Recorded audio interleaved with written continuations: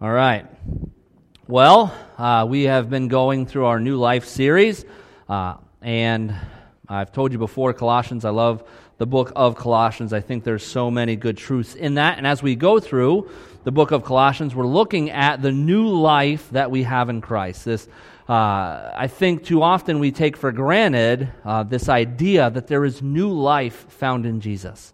That when we come to be a Christian, when Jesus becomes our Lord, it says that we are born again.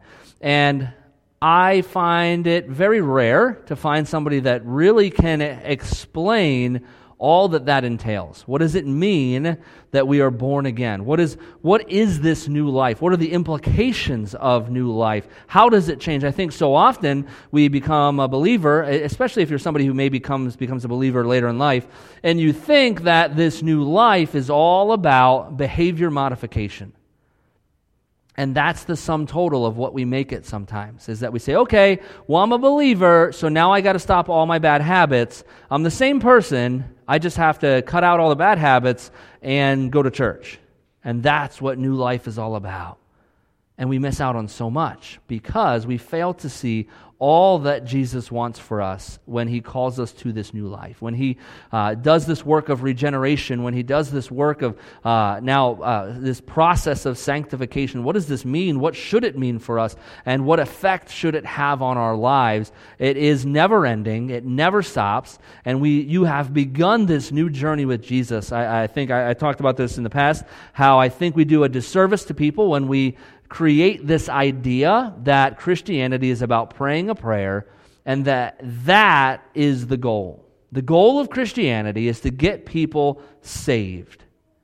Man, that's the beginning. That's the first, that's getting somebody in the boat. That's not the goal, that's just the beginning now of this journey you're going to go on with Jesus for the rest of your lives. And it's going to be beautiful, and it's going to be difficult, and it's going to be strange, and it's going to be scary. And we were talking about that this morning in our Sunday school class, how often Jesus is going to call us to places where we step out on faith, and we step into a place where if Jesus doesn't show up, we're in trouble. And that's the best place to be.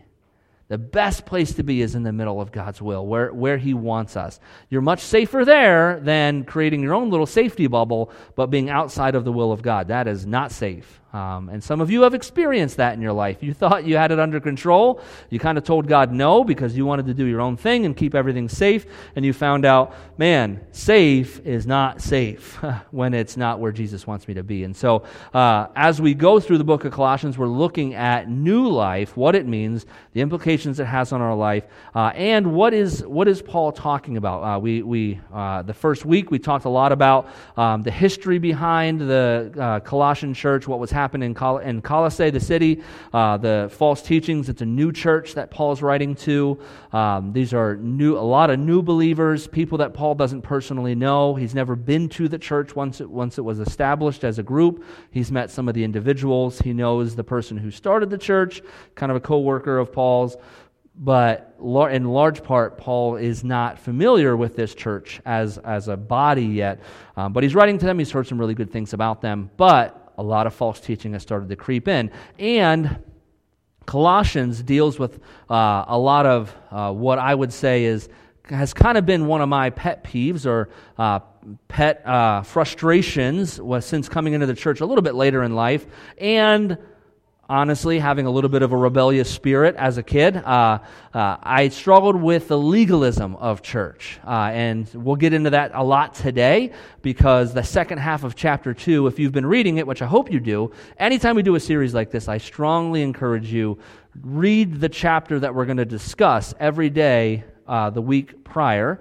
And then when we get together on Sundays and we talk about it, it's going to have so much more value. It's going to be so much richer, especially if you're not just reading it, but you're reading it, meditating on it, and asking God to speak to you from His Word. Then, honestly, what I do up here on Sunday mornings will just kind of be, icing on the cake of that God has built all week. But if you have your Bibles, I want you to open them up to Colossians chapter 2. You can also follow along on the screen, but I'll be reading out of the New Living Translation. So if you want to follow along the same translation, that's what I like to teach from. So starting in Colossians chapter 2, verse 16, we're continuing on from last week. So if you missed last week, go back and watch it. But starting in verse 16, it says, "So don't let anyone condemn you for what you eat or drink, or for not celebrating certain holy days or new moon ceremonies or Sabbaths." And I think I just want to pause for a moment for you to appreciate this, because in our culture, other than, there are certain people who, rail against others. Like, I know people who live in communities where the whole vegan thing has gone crazy, and like they look at you weird if you still eat like real meat. But around here, it's the exact opposite of that. It's like, wait, you don't eat meat? Like any meat, or like just store-bought meat? But in this time and in this culture, this was just a way of life. I mean, the Jewish culture especially, it was all about what you did or didn't touch, all about what you did or didn't eat, all about your cleanliness or your purity. It was all about what you touched, what you ate, what you consumed. All of that had everything to do with your standing in the Jewish culture, and in that entire community was, are you clean or are you unclean? And that had everything to do with what you were touching, what you were eating, where you were found. If you were found to be somewhere you shouldn't be, oh my goodness, the community would look down on you and would view you a certain way. And so what Paul is saying here is really a big deal. I mean, this is earth-shattering for some of those people to get out of that mindset of anything that you touch, you have to really think through. Is this clean? Is it unclean? Am I allowed to touch this? Am I not allowed to touch this? If you read your scriptures and you read about the vision that Peter is given, where God lets down this sheet and all this food is there, and Peter's like, oh no. Even though God's the one telling him to eat it, he's like, I don't think so, man. I've never done this. I've never touched that my whole life. His entire structure in his mind of what holiness was built around what he touched, what he ate, what he drank. It was all based on clean and unclean. And then like I said, I come into the church a little bit later in life, and one of the things that would get me is, and I've heard some of you even tell me these stories of how you would drive home from church on a Sunday, and how you just, like, you couldn't help it. You would just judge the people that you saw. Like, if you saw someone cutting their grass, like, if I drove home and saw Doug here out in the yard, like, working out in his yard, I'd be like, oh, man, he's not a very good Christian. He's working on Sunday. I can't believe he would do that. Like, we still did it 2,000 years later. We're still judging people by these made-up rules and regulations. We have a lot of man-made rules. We do that. Whether it's made-up Sabbath rules, like when you can work, when you can't work, what you have to do on a Sabbath. Well, I always thought it was funny because we had this like weird conception, and I found out early on, like as a 14-year-old arrogant little Christian, that you can't ask certain questions to certain people because they get very upset about it, especially when you poke holes in things that you aren't supposed to poke holes in. Because I remember asking someone like, okay, so it's wrong to work on Sundays, but isn't that what the pastor's doing? Is that work? It seems like work. It seems like there's a lot of effort being put into Sundays, so it kind of seems like he's working. Don't ask that question. Because that's exactly what the case was. You all come in on a Sunday morning and you listen to a guy who's working. That's part of my job is to preach. You probably wouldn't be happy with me if I said, you know what, I'm not going to preach on Sundays anymore. It's too much work. Sabbath day, I must rest. That'd be weird. And church wouldn't go on very long like that. I certainly wouldn't be employed for very long. So whether it's made-up rules of the Sabbath, or we make rules about whether you can or can't wear a hat in church, I know that one's still around, or dancing, or the 100 other things that the church made rules up for. We made rules for everything. I remember I was always a hat wearer as a kid, and I'd come into the church and we'd be told, don't you know you're not supposed to wear a hat in church? And if you know my personality, you know that I just very quietly and meekly took my hat off and sat down, right? Of course I didn't. Of course I wanted them to prove to me where it said that in the Bible, and it doesn't. There were just so many made-up rules. And trying to learn that culture, and I think I always thought it was weird, and then I don't think it really set in. I think one of the greatest analogies for me was when Jackie and we had moved to Morgantown, West Virginia. What's kind of unique about Morgantown, West Virginia, is that they don't have like a professional sports team there. West Virginia doesn't have an NFL team. They don't have a hockey team. They don't have a baseball team. They have WVU football. Like, that's what they have. In basketball. I know that basketball is pretty big down there. But people would drive 4 or 5 hours to go to the WVU games. And I thought that was very fascinating. And so Jackie and I were gifted some tickets to go to the game. And we went to our first WVU football game. And I don't know, have you ever been to are any of you like big sports people? Like, you really get into the sports scene, you like to go to games and stuff? I didn't know this because I don't like watching sports, but there's like a whole thing that you do during a football game. Like, first down, you got to stand up, you say a certain chant, you do a certain thing. Like, third down, you do the same thing. You got this whole chant, you got to do this thing, and then when they score a touchdown, same thing. You get up, you dance, you do this weird thing, you got to say certain things, or else you look weird, because you're all, and that's Jackie and I. We're sitting there like, I don't know what to do, and I'm standing up, and I'm like, what are we supposed to do here? What are we yelling? And there was this whole culture that I knew nothing about. Now, I think we can all agree, when you go to a football game, those are not requirements. But you still feel awkward if you don't know what you're supposed to do. And we don't acknowledge that that's very true for people coming into a church. They don't understand the culture. They don't understand, am I supposed to stand up now? Am I supposed to sit down? Like, half the people are standing up during the song. Does that mean I'm supposed to stand up or sit down? And we don't acknowledge that there are just accepted rules and things that we do that are just uncomfortable or just not common for people. I think, and that's totally fine. That's okay. That every culture is going to have that. What I think is the problem is when we say it is wrong for you not to follow our rules, not to follow our unspoken customs and things like that. And we have done that in the church. One of the ones for me was like wearing a hat in church. I always thought, so strange. Like, I get that there was like, back in the day, there was this thing where you didn't wear a hat inside or at a table, but how does God feel about that? It seems like it's just like a thing for certain people that doesn't, make it into the church. And I've actually had people tell me, don't you know, one person in particular I remember said, don't you know the Bible says you're not supposed to wear a hat in church? Well, I've read it a few times and I've never seen that. But I think we just need to acknowledge there are some things that we do that are accepted in our culture that are just what we prefer. They're what we want to see. They're what we hope to see. But the Scripture is very clear. Don't let anyone condemn you. Don't ever feel that. So here's my encouragement to you.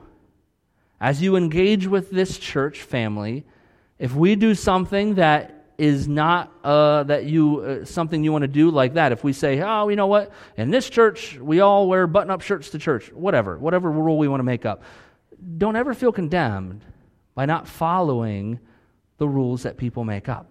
Now, if it's God's word, then absolutely you should feel the need to follow God's word. But don't let anyone condemn you for not following their rules. One of the biggest missteps, in my opinion, that I encountered with the church coming into it was that they used condemnation as a tool to manage people's behavior. The way that, that one lady would look at you, man, she let you know that you weren't doing the right thing. That's condemnation. That has no room in the church. Dirty looks, huffing, that just attitude that people would have if, that kid came in shorts and a t-shirt with his hat on backwards and sat in the front row. Praise the Lord! He's in church. He's hearing the Word of God, and he's with God's people. Who cares if he's not dressed the way you would dress? You're not him. That's okay. And yet we used condemnation as a tool to manage behavior. Well, you don't do that there because of, they will come down on you. That is so wrong of us as a community of faith people, that we would use something like condemnation to control someone's behavior, to try to steer someone to follow our cultural do's and don'ts. It is not a tool of God. The Bible is very clear. Do not let anyone condemn you, Paul is saying here to this church, for what you eat or what you drink or for not celebrating certain holy days or new moon ceremonies or Sabbaths. Don't let anyone ever condemn you for not following these things, because they no longer have a place. Romans 8:1, he covers this again. So now there is no condemnation for those who belong to Christ Jesus. Does that mean that if you wear your hat on stage, that there's still no condemnation? There is none. You might not like it. It might really bother you because of how you grew up and what you were told about hats and what certain things that you're supposed to wear and not supposed to wear. But by no means does that give us the right to condemn someone. And I've seen it. I've seen someone step off the stage or something, and that person takes every opportunity. They catch them as soon as you know you weren't supposed to do that. You know you're not supposed to wear that. And who are we to condemn? And on the flip side of this, I want you to hear, I'm not condemning you for having done that. I don't want you to feel condemnation if you were guilty of that, because let's be honest, we've all done it. We've all created our own rules of what people should or shouldn't do. I've created my rule of how you're wrong for having done that. So it's just as wrong for me to turn around and then condemn someone for having done it. We shouldn't condemn anything, but instead, out of love, should say, hey, don't you think there's a better way to deal with that? Maybe there was a kinder way to address that. Hey, that person that is doing that thing that you don't like, maybe try to grab a meal with them. Hear their story. Get to know them a little bit more. Understand their walk with Jesus, and I promise you, it'll change the way you view them. You might think they're just this messed up little hooligan, or you might think that they're this outdated person who just is bitter and angry about everything, and then you spend some time with them, and you get to know them, and you get to learn, and they're a beautiful person, and they love Jesus. They just have their things, and we all do. We all have our things. So now there is no condemnation for those who belong to Christ Jesus. What a beautiful thing. That, man, we're going to mess it up. And we're going to mess it up bad sometimes. And we're going to get it wrong. And we're going to do the wrong thing. We're going to say the wrong thing. And there's still no condemnation. Because God's grace covers it. I love that Zach was talking about God's grace this morning. And put some adjectives out there for God's grace. Man, you can't come up with enough adjectives to describe that grace. Because it just covers us all the time. And God knows just how much we're going to mess up. And He knows how we're going to get it wrong. He knows how we're going to be a little bit too free at times and a little bit too condemning at times, and we're going to be too legalistic and not enough. And His grace still covers it. He's still good, and He's still in control. But have you ever felt guilty or condemned because you didn't follow the accepted rules of a group? I can tell you, as Jackie and I sat at that WVU football game, we felt a little judged. Because it was pretty clear, like the whole group around us knew what the motions were and they knew what everything was, and we did not. And half the time we didn't stand up. We didn't even stand up because we're like, I don't even know what they're doing right now. I can't hear them. Half of them are boozed up so much I can't understand what they're saying anyhow, so I don't know what they're yelling. So I don't know what's going on right now. But we wanted to fit in. We wanted to be excited with everybody, even though I don't care about football.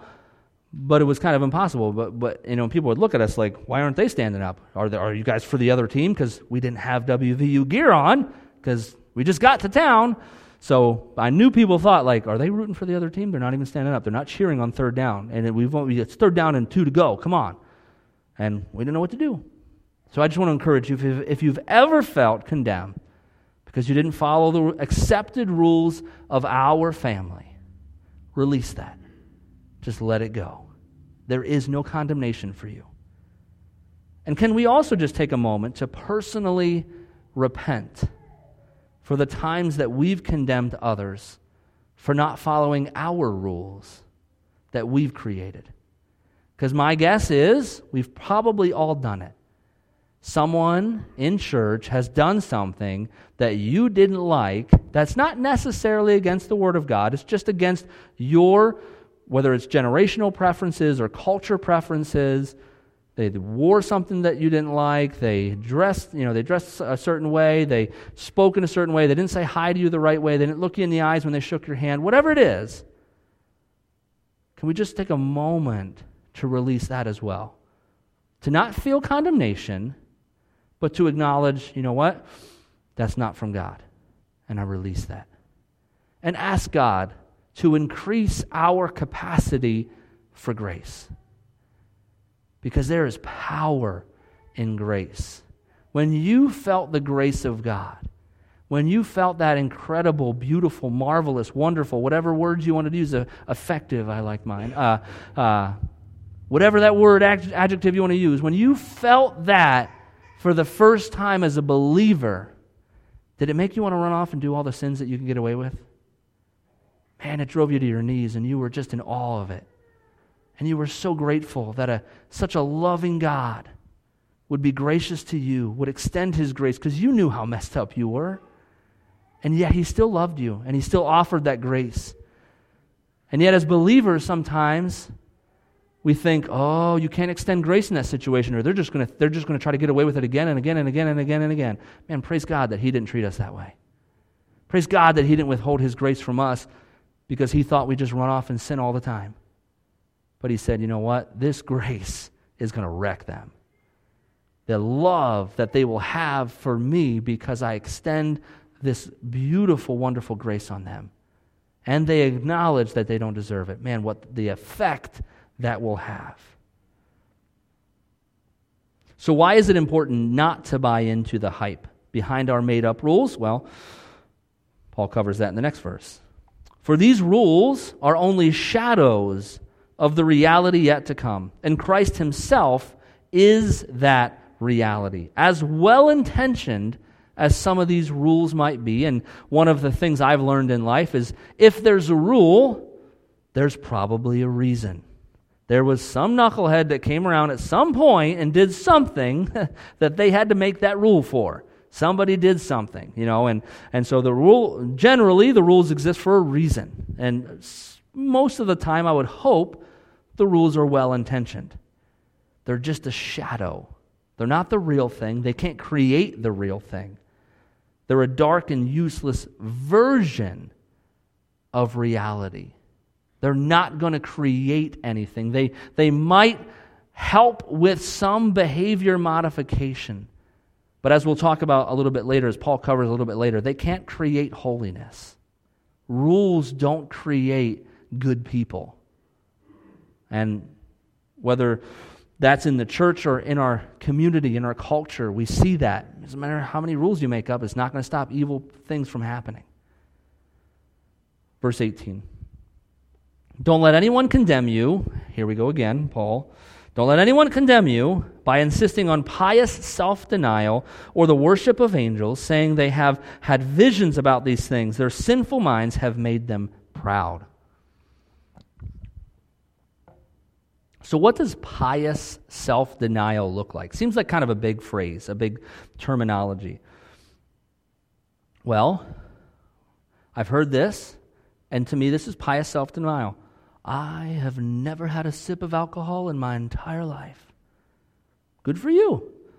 I've never walked on the moon. Does that make me holier? Nope, the two aren't connected. Neither is the first statement. They're just not connected. Pious self-denial is denying ourselves something and thinking that it makes us virtuous. And we do it all the time in the church. We deny ourselves something that the Word of God doesn't say we shouldn't do, and then we pat ourselves on the back and say, man, I am holy. I've never went to a movie theater. I've never danced. I've never been in a bar.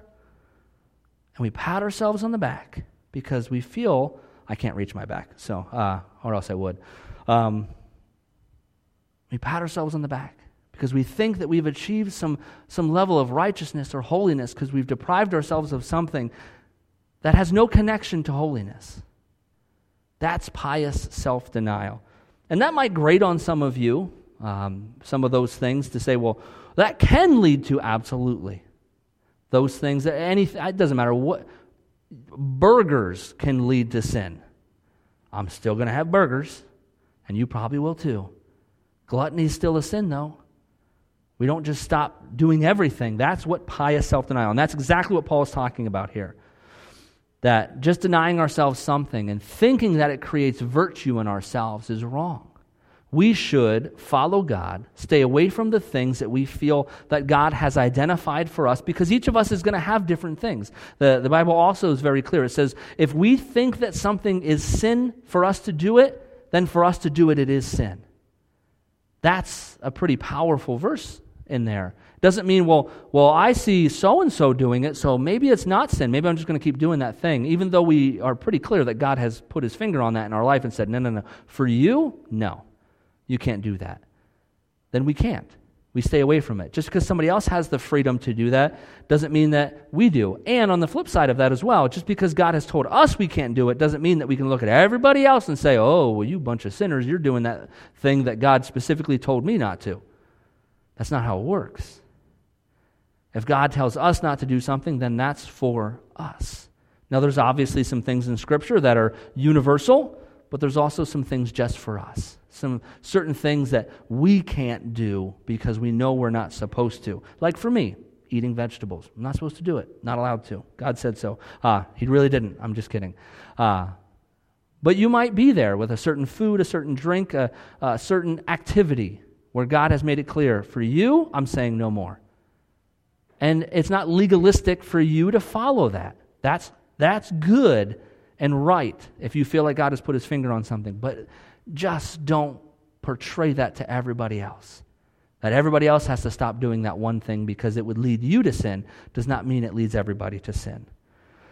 Paul then in that verse also refutes specific false teachings that are taking place in that Colossian church, which have occurred because some people claim that they have had visions about it. And to me, this plays out with, I don't know if you've ever heard someone say, well, I feel like God is telling me this, or God said to do that. And it's like, well, all right, we'll tell him to give me a ring and let me know about that, because that doesn't seem to line up with what Scripture says. When I was in college, I was a part of a drama worship team, and we would go around to schools, and I can't tell you how many grandmas told me that God told me I was supposed to marry their daughter. And I learned very early on, just because someone says God said it doesn't mean God said it. And I told them then he should let me know as well. But just because someone says, I had a vision, or God said this, we should always take everything to Scripture.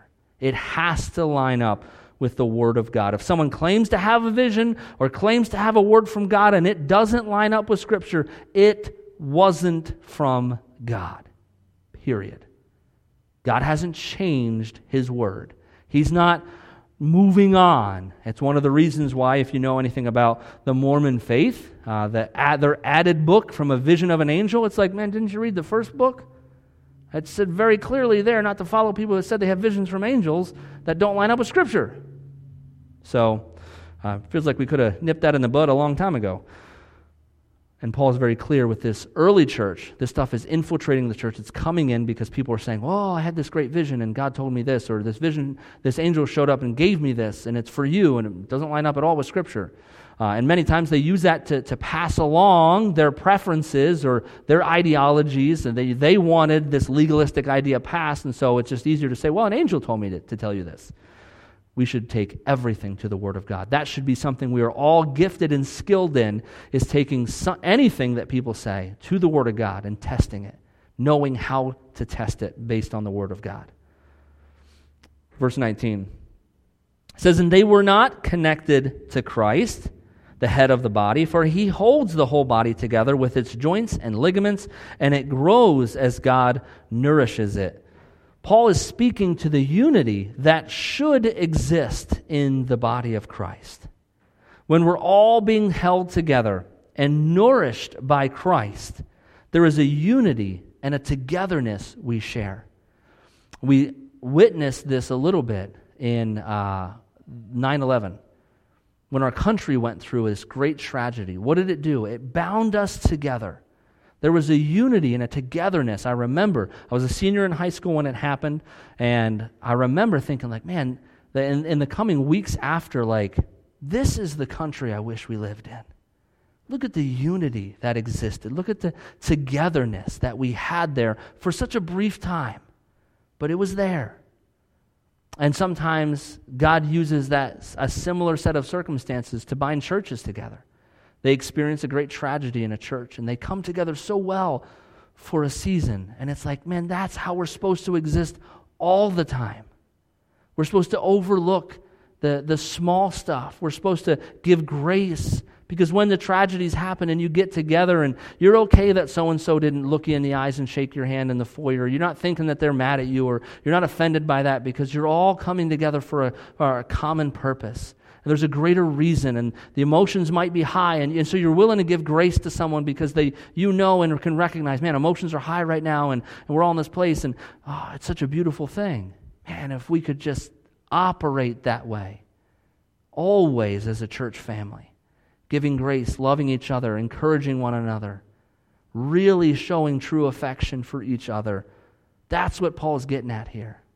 This unity, man, when Christ is the one that is nourishing us, when we're each throughout the week engaged in the Word of God and in God's Word and worshiping Him and engaged in being nourished by Him, then when we get together, we'll recognize, man, God was speaking the same thing to you all week that He was speaking to me all week. And there's this congruency that we have as a family. And man, we serve the same God. And it's so cool and it's so amazing. And it's wonderful.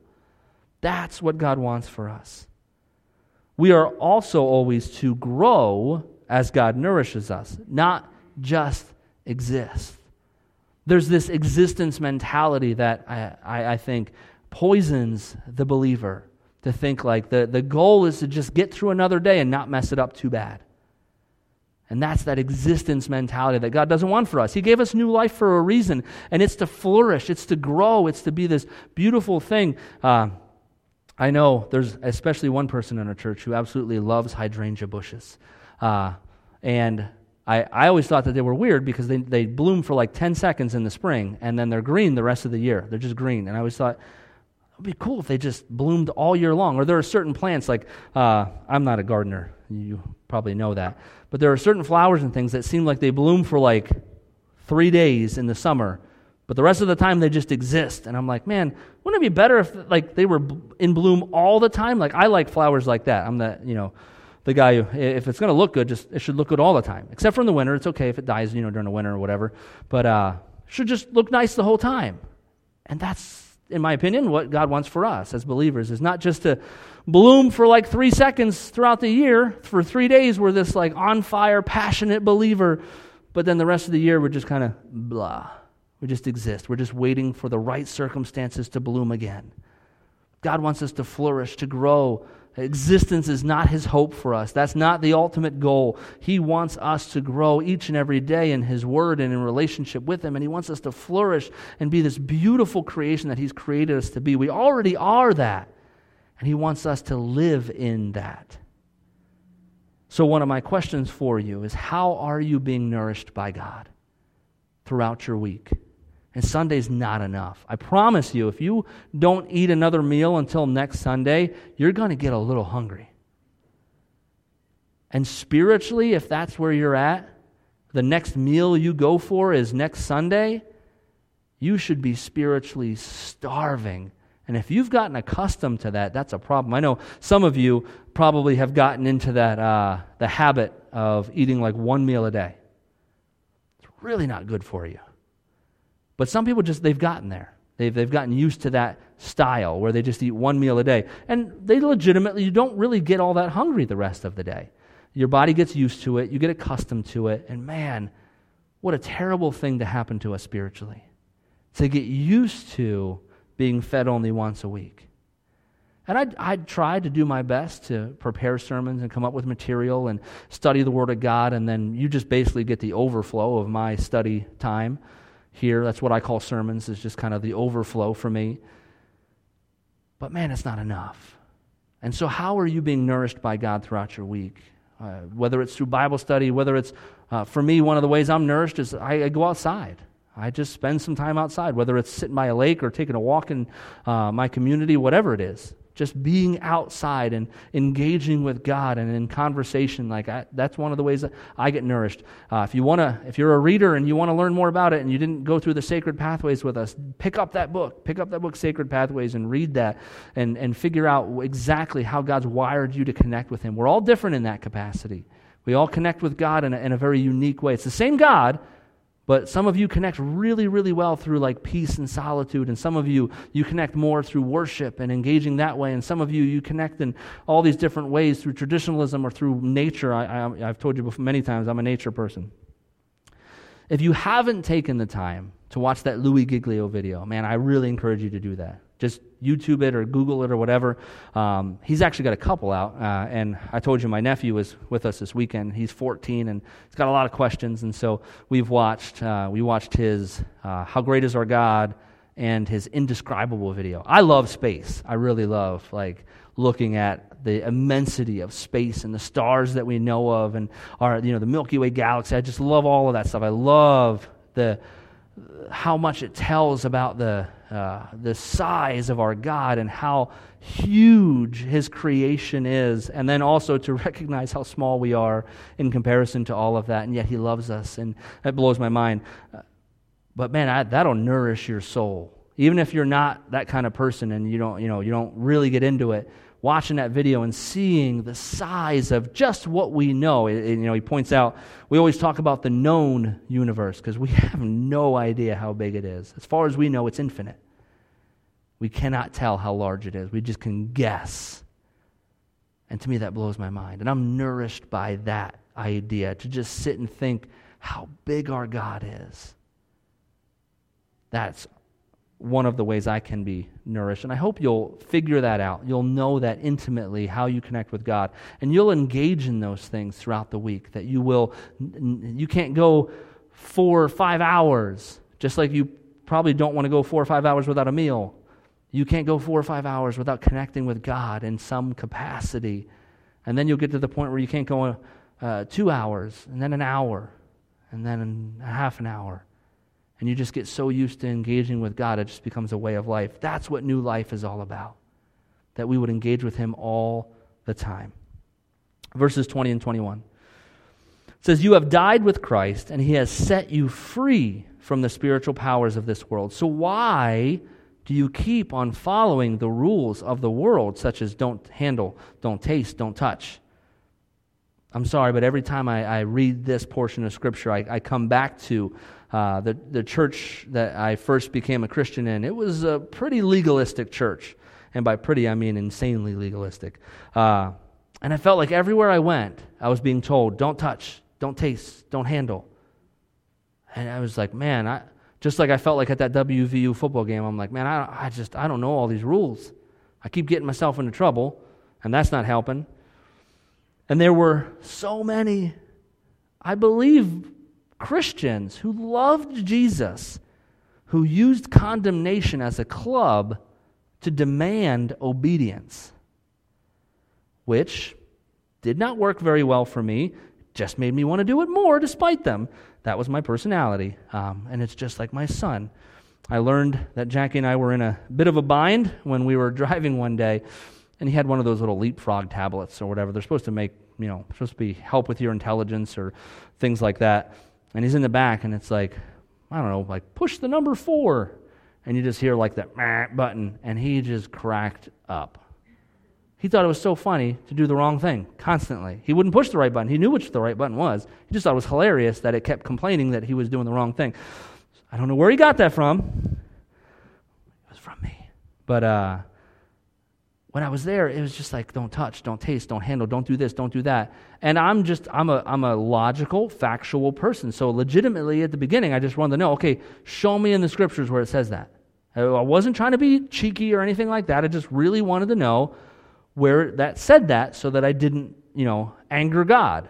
And as you can guess, there's not a lot of places you can go to point out certain things that are just a cultural acceptance thing.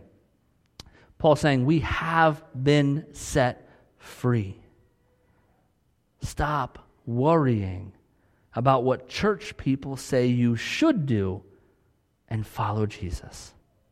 That's the goal. Follow Jesus. Not gain acceptance in whatever group of people you're in by following all of their crazy rules and regulations. And man, love them, engage them, but follow Jesus. Do not follow somebody in the pew next to you. Don't follow the pastor. Follow Jesus. Now, hopefully there are people in your life who emulate Jesus, and they're willing to say, hey, follow me as I follow Christ, just like Paul does to some of his followers. He says, hey man, I'm on my way to Jesus, so follow me. But I know what Paul wasn't saying was, just follow me. He said, follow me as I follow Christ. And so you can learn a lot of things from people, and I hope you do that. I hope that you are both engaged in discipleship by reaching forward and being discipled, and also by discipling others behind you and helping them along in their faith. But never just look at one person and think that is Jesus, and just follow them and live to please them and live to make them happy. Live to make Jesus happy. Verse 22. Such rules are mere human teachings about things that deteriorate as we use them. These rules are human ways of achieving self-righteousness very often. For some, that's how they feel good about themselves, is they make up rules, and then they check all the boxes, and they feel good about that because they've done all the rules. And that's, to me, no different than those people who used to take a piece of wood and carve a little idol out of it and then worship it. They made it, they worship it, they feel good about themselves. We make rules, we worship those rules, we feel good about ourselves. Might not be carved out as a piece of wood, but it's just as man-made, and it's just as useless as an idol is. Often I've also seen that the goal of these rules is to limit the freedom of others, because too much freedom is a bad thing. And I just don't agree with that. Certainly not when you're speaking in a spiritual sense, that grace somehow needs to be regulated by us when it was given so freely to us. Now, obviously, I have kids. I know that there are certainly places for rules in order to keep somebody, too much freedom can be a bad thing. That's why we close our doors and we lock them, and we have a baby gate over our stairs, because too much freedom can be dangerous for children. But once you've grown as a believer, especially, once you've gone out of that infancy stage as a believer, you should understand that the landscape is open. What the scriptures say, that everything may be permissible, but not everything is beneficial. And you begin to learn how to do that, how to regulate the difference between permissible and beneficial as a believer. Sure, I could stand up here in shorts and a t-shirt and my hat on backwards and preach. Jesus would be okay with that. Most of you probably wouldn't be okay with that. So I don't do it. Permissible? Yes. Beneficial? No. And so we regulate ourselves, and we have to learn how to do that as believers. We have to learn how to regulate our behavior in a way that honors God, honors those around us, and benefits us spiritually as we grow in our walk with Jesus. Verse 23. These rules may seem wise because they require strong devotion, pious self-denial, and severe bodily discipline, but they provide no help in conquering a person's evil desires. For so long, many churchgoers patted themselves on the back and congratulated themselves because of their adherence to these man-made rules. All the while, the Holy Spirit was nowhere to be found in many congregations. And the church was diminishing at a steady rate. And it's an interesting conversation, and you might still feel this way, but I'm going to push on this thought a little bit for you, is when people say, like, oh, back in my day, man, people, when they came to church, they were on time. They dressed the right way. They were respectful. And you name all these things that aren't in the Word of God but are important to you. But where was the Holy Spirit? Was He present? That I don't care about all the other stuff. What was the Holy Spirit doing in that church? Was He alive? Was the Spirit of God rushing through that place like a fire? Because that's what's important. I don't care if everybody followed your rules. What I care about is the Holy Spirit. Was He alive in that place? Was He alive in the people? Was God showing up in your midst? Were things happening that weren't possible and to be able to be explained in any other way than that God was there? Did that happen?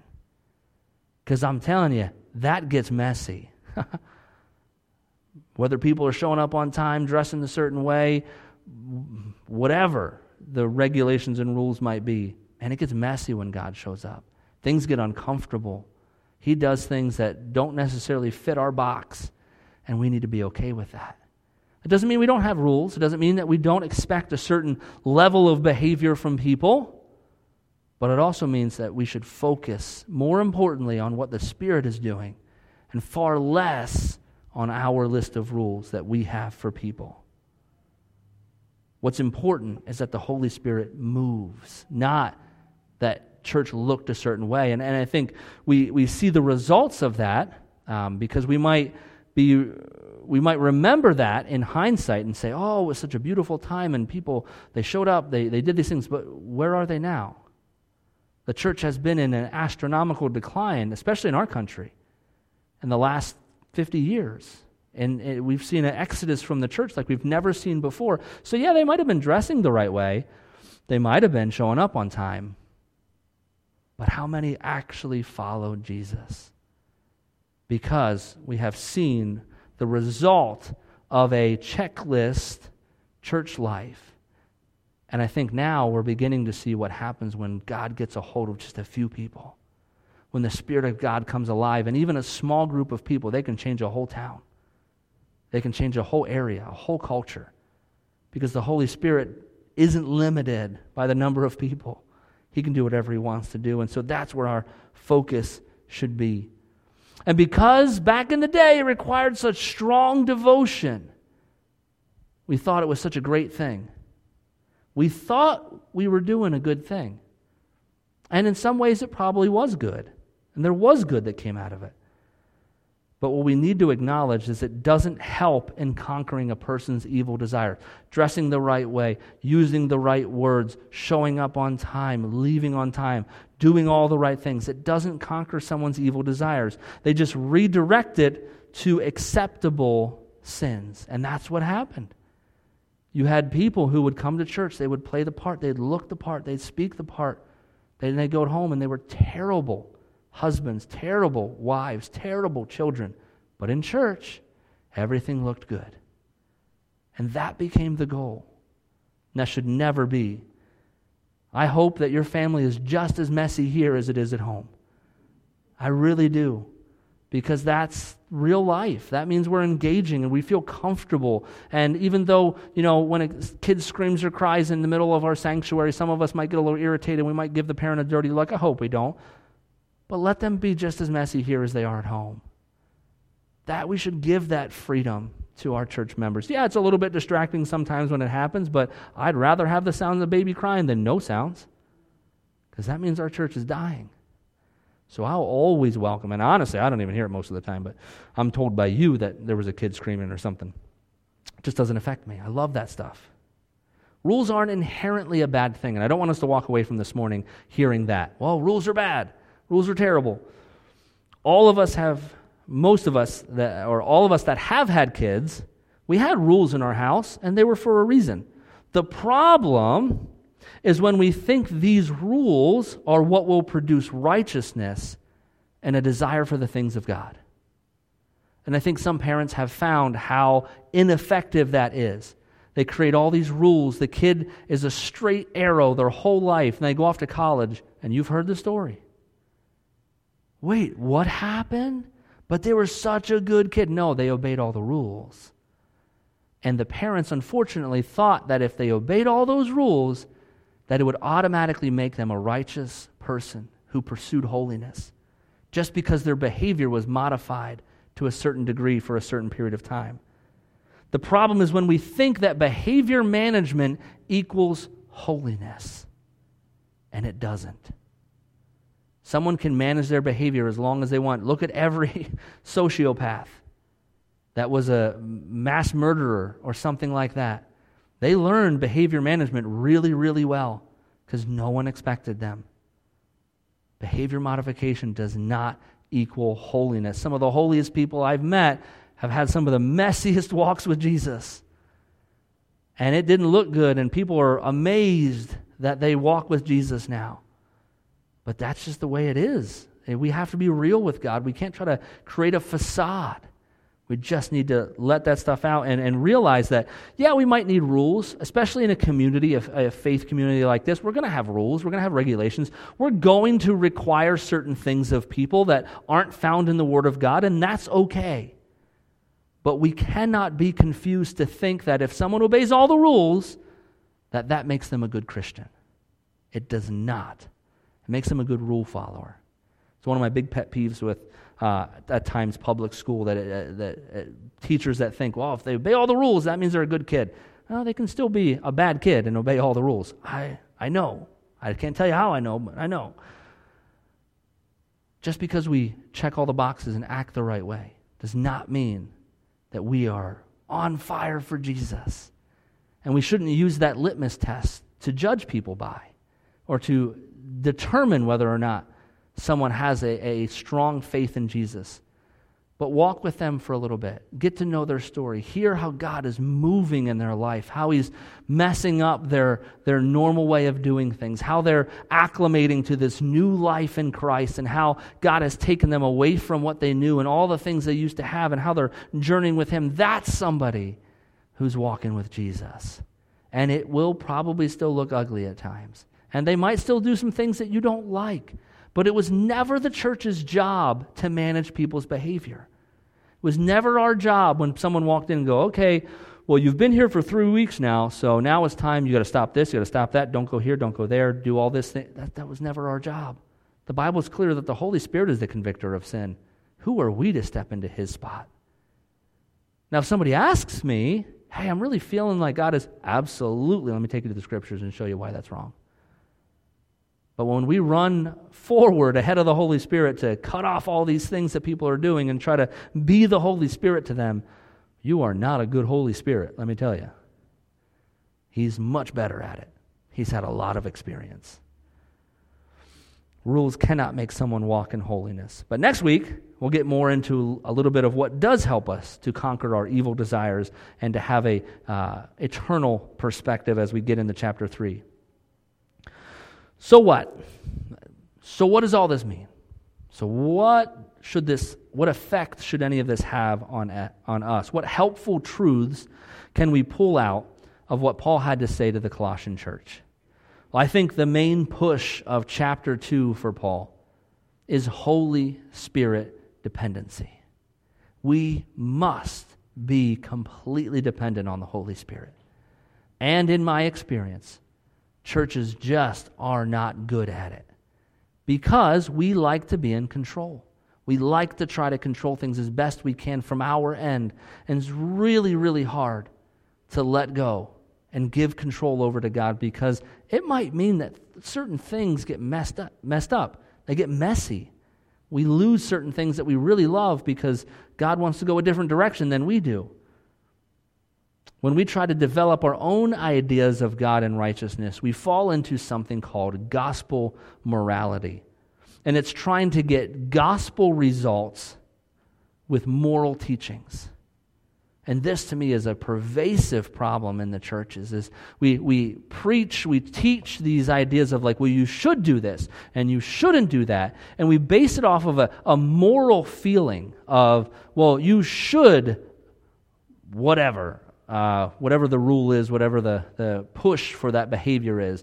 And we try to make people feel morally wrong for doing something or for not doing something.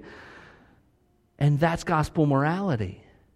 What we should do, what we should want to do, is to bring people to Jesus constantly, frequently, as often as we can, and let the gospel take root in their hearts. And we should speak the gospel to them, and we should teach the gospel, trusting that it is effective in its own way. And it will do the work that we want. We want to see people walk in holiness.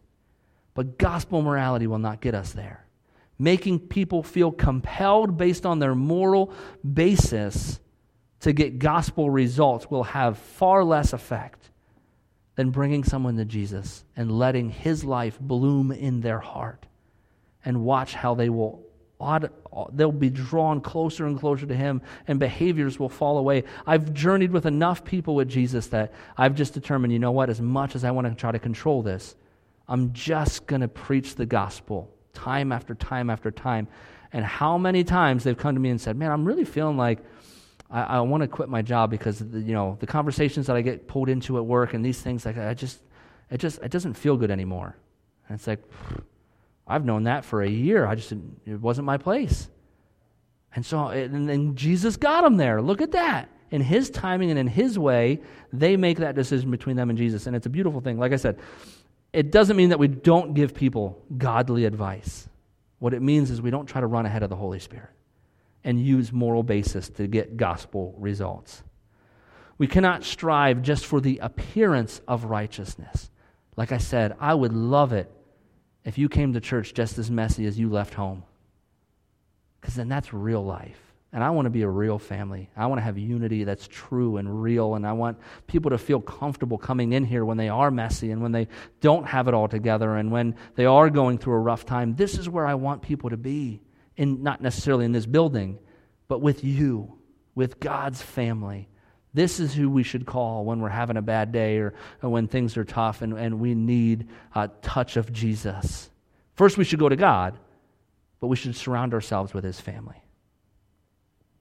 It's messier, but we need to give the gospel and the Holy Spirit time to do work in people's lives and let that be the agent of change for them.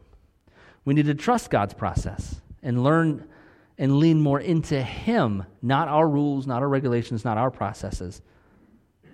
That we need to seek more of Jesus. As the Proverbs say in Proverbs 3:5-8, trust in the Lord with all your heart. Do not depend on your own understanding.